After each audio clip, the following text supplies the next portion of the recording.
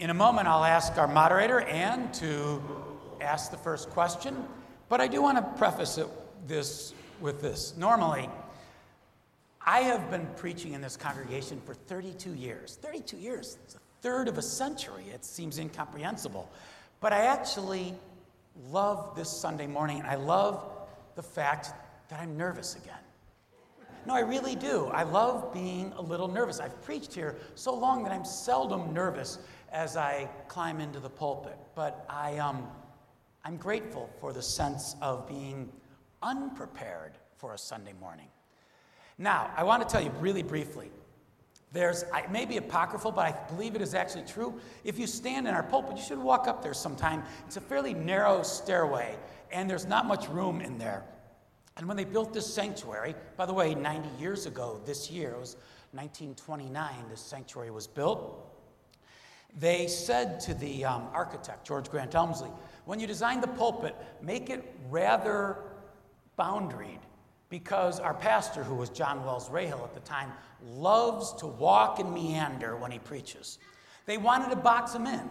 And so for 90 years, the pastor has been boxed in there, but on this day, I get to walk as much as I wish. So I'm grateful for that. And, all right, surprise us, I guess. Oh, well, thank you for all the great questions. And there is somewhat of a theme, but the first theme that I think we appreciate every year from Rich is a sports theme. And the one question that I'm going to give him, but I'm not going to ask you to respond. Okay. Because, will the White Sox ever have a winning season? Okay, we're not asking that question. We're not going to talk about the Cubs either. Okay, this is the question.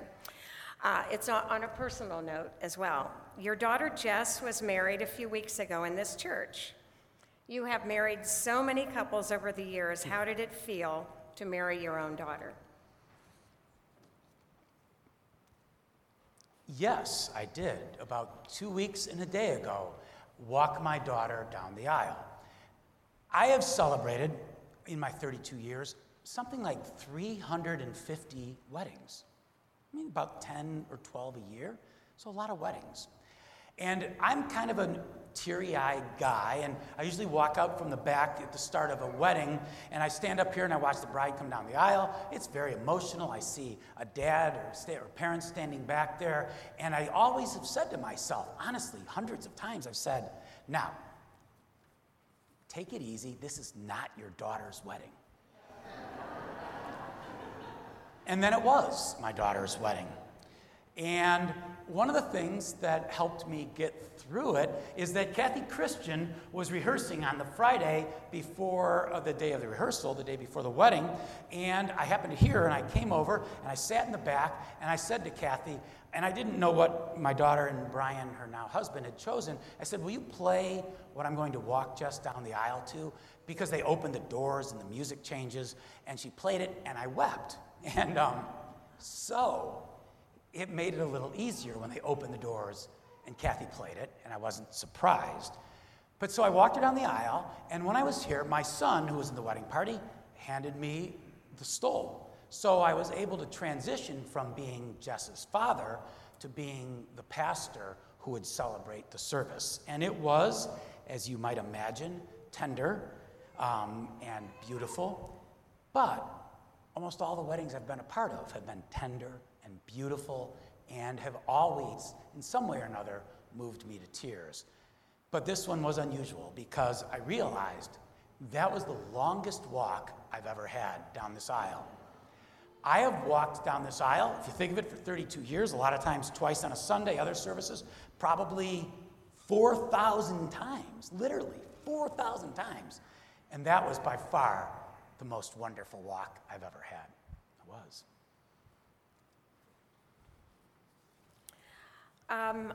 Really, almost more than half the questions have to do with the church, the future of the church, the future of our church. So let me ask this question. The news media reports that churches are dying and that fewer and fewer people believe in God. If so, what is the future of the church and what is the future of our church? Okay. what is the future of the church, and what is the future of our church? And let me, if I may, just talk to a couple of the details and the statistics that are alluded to by the news media. Churches are dying. That's correct.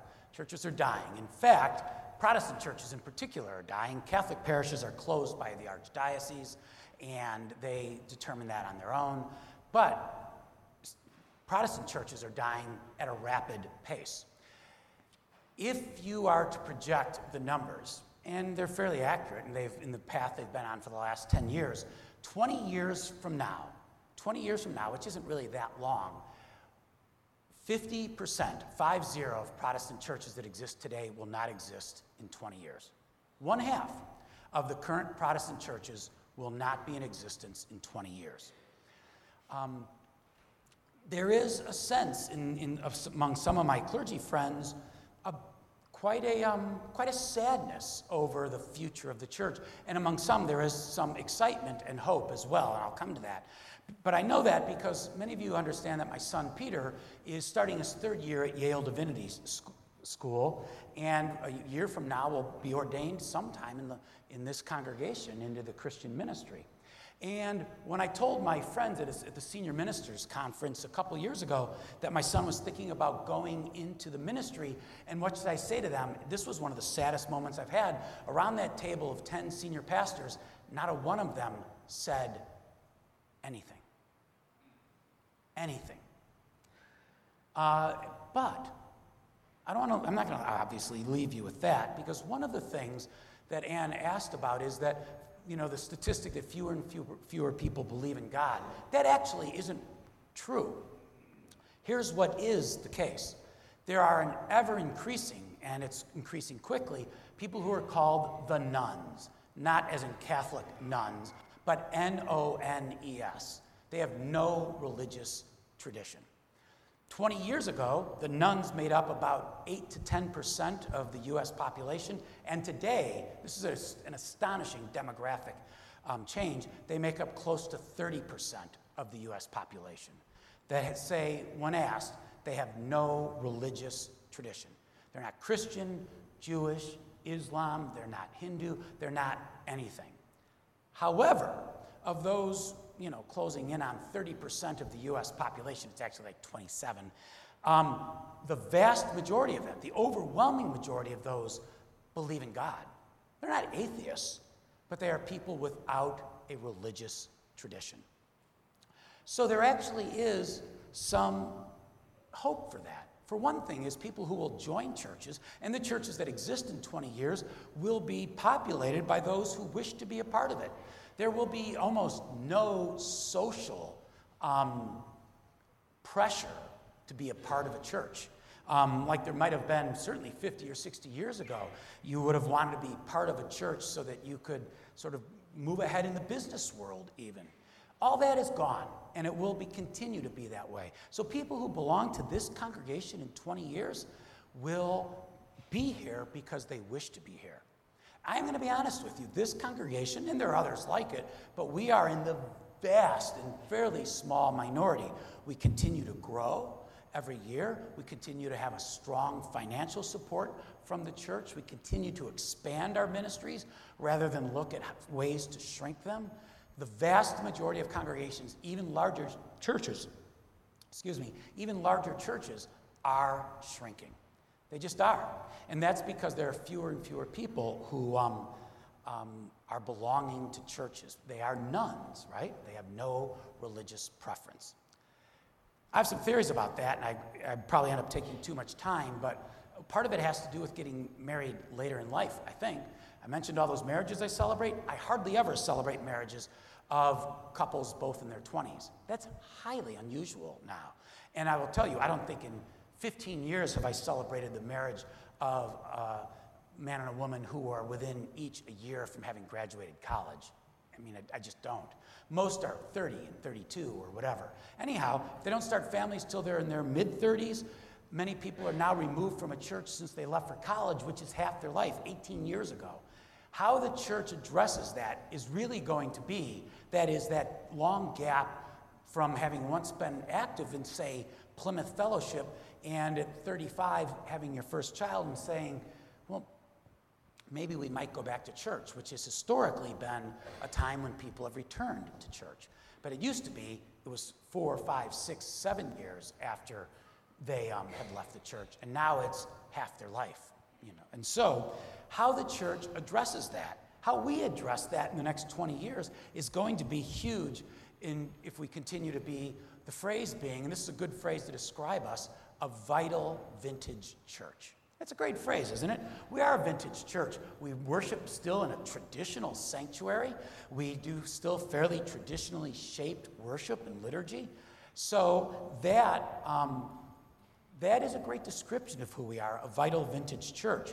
We continue to grow, but we're not growing with people who are nuns. We tend to be growing with people who have moved here and probably, not always, but probably belong to some other faith community before they got here. So the key to that is what will be innovative leadership and a willingness for us to be, now, I will never say the word change. Churches never change. I'll say willingness for us to evolve. We're going to have to continue to evolve. So don't ever think, oh, Rich is saying we're going to have to change things. We won't. We will, basically, but we're going to call it evolution and not change. So we're going to have to be open to what it really means to be a faith community and how we gather together.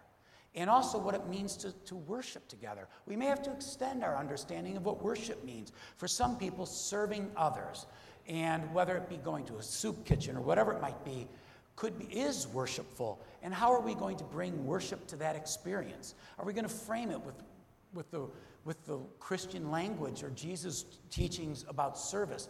Maybe we're going to have a group that works regularly at soup kitchens and they celebrate communion at the end of it and it becomes worshipful. We are going to have to understand and sort of that in a new way what it means to worship God and where we worship God. We're always going to gather on Sunday mornings, but we're also going to have to understand that not everyone in our church, in our congregation, will gather with us here, but may very well be worshiping in other ways. And that's going to take some creativity. I think we'll have that. I talk about 20 years from now. We're going to have to start that long before that. But in 20 years, whoever the senior pastor is, she or he can come and say, hey, what's it used to be like? And I'll be in my rocking chair at Plymouth Place, and I'll say, yeah, it was great back then, but good luck. So, but anyhow, that's part and parcel of it. And I think the reason when I come back to my senior pastor friends seated around the table who I said my son's going into the ministry were quiet is because they wondered probably if their congregations were willing to break the mold of what it means to think about worshiping God. And many of them serve very traditional congregations out east and know that unless they find some way to inspire people to understand worship probably in the broader context, they're going to struggle to remain vital vintage churches. But that's our future. And actually, our future, given what we already are today and how well we're doing, is really quite bright.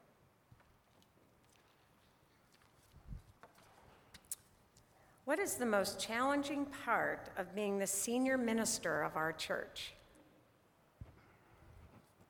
What is the most challenging part of being senior minister of our church? Well, there are a couple things that immediately come to mind. One is that it's, and I said this in worship a couple weeks ago because it struck me, it may still be in my hymn book. I opened up my hymn book, we were going to sing that morning, and I noticed this beautiful quote that I had saved, and it was about grief. And it said, grief is love with nowhere to go. That's beautiful, right? That's a beautiful thought, and I must have been ruminating on that for a sermon, or maybe I was meeting with a family.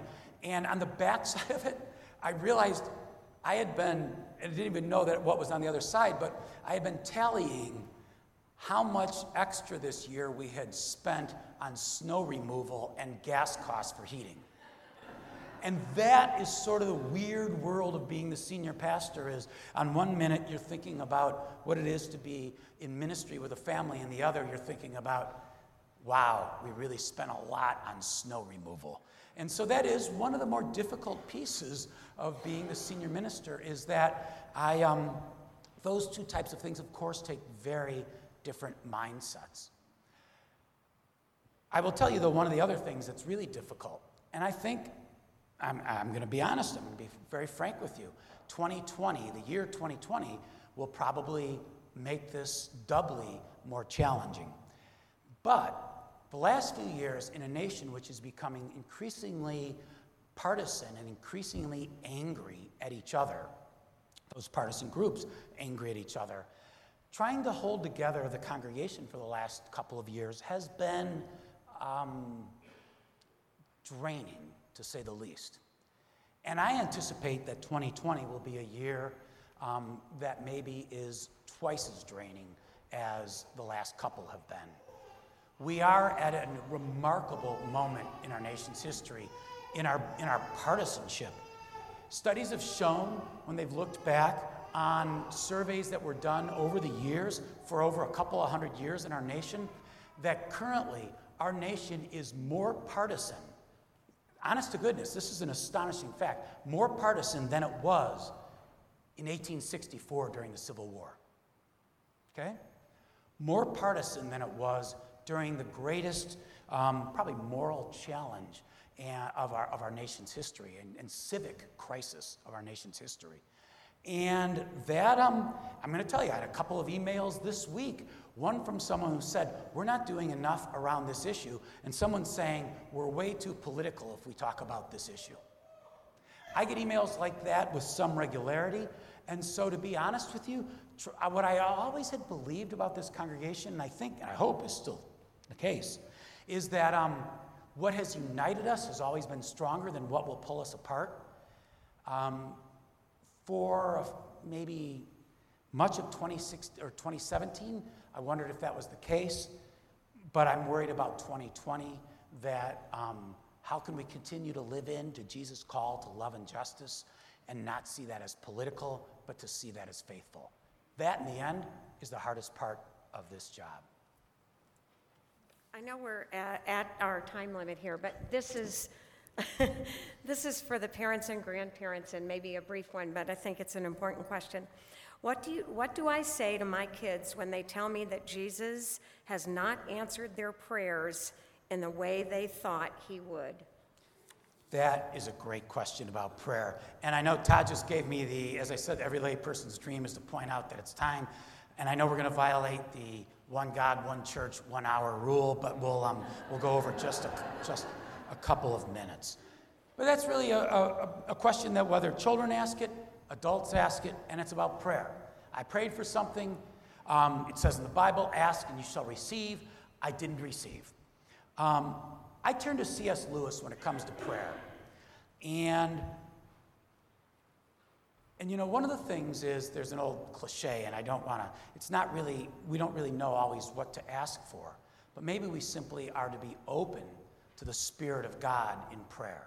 Prayer can be lively conversation with God, but prayer can also be quiet and a sense of seeking strength or calm or whatever. But C.S. Lewis, and some of you may not resonate with this, but I've always found that what he said about prayer was really helpful. He said, prayer doesn't change things.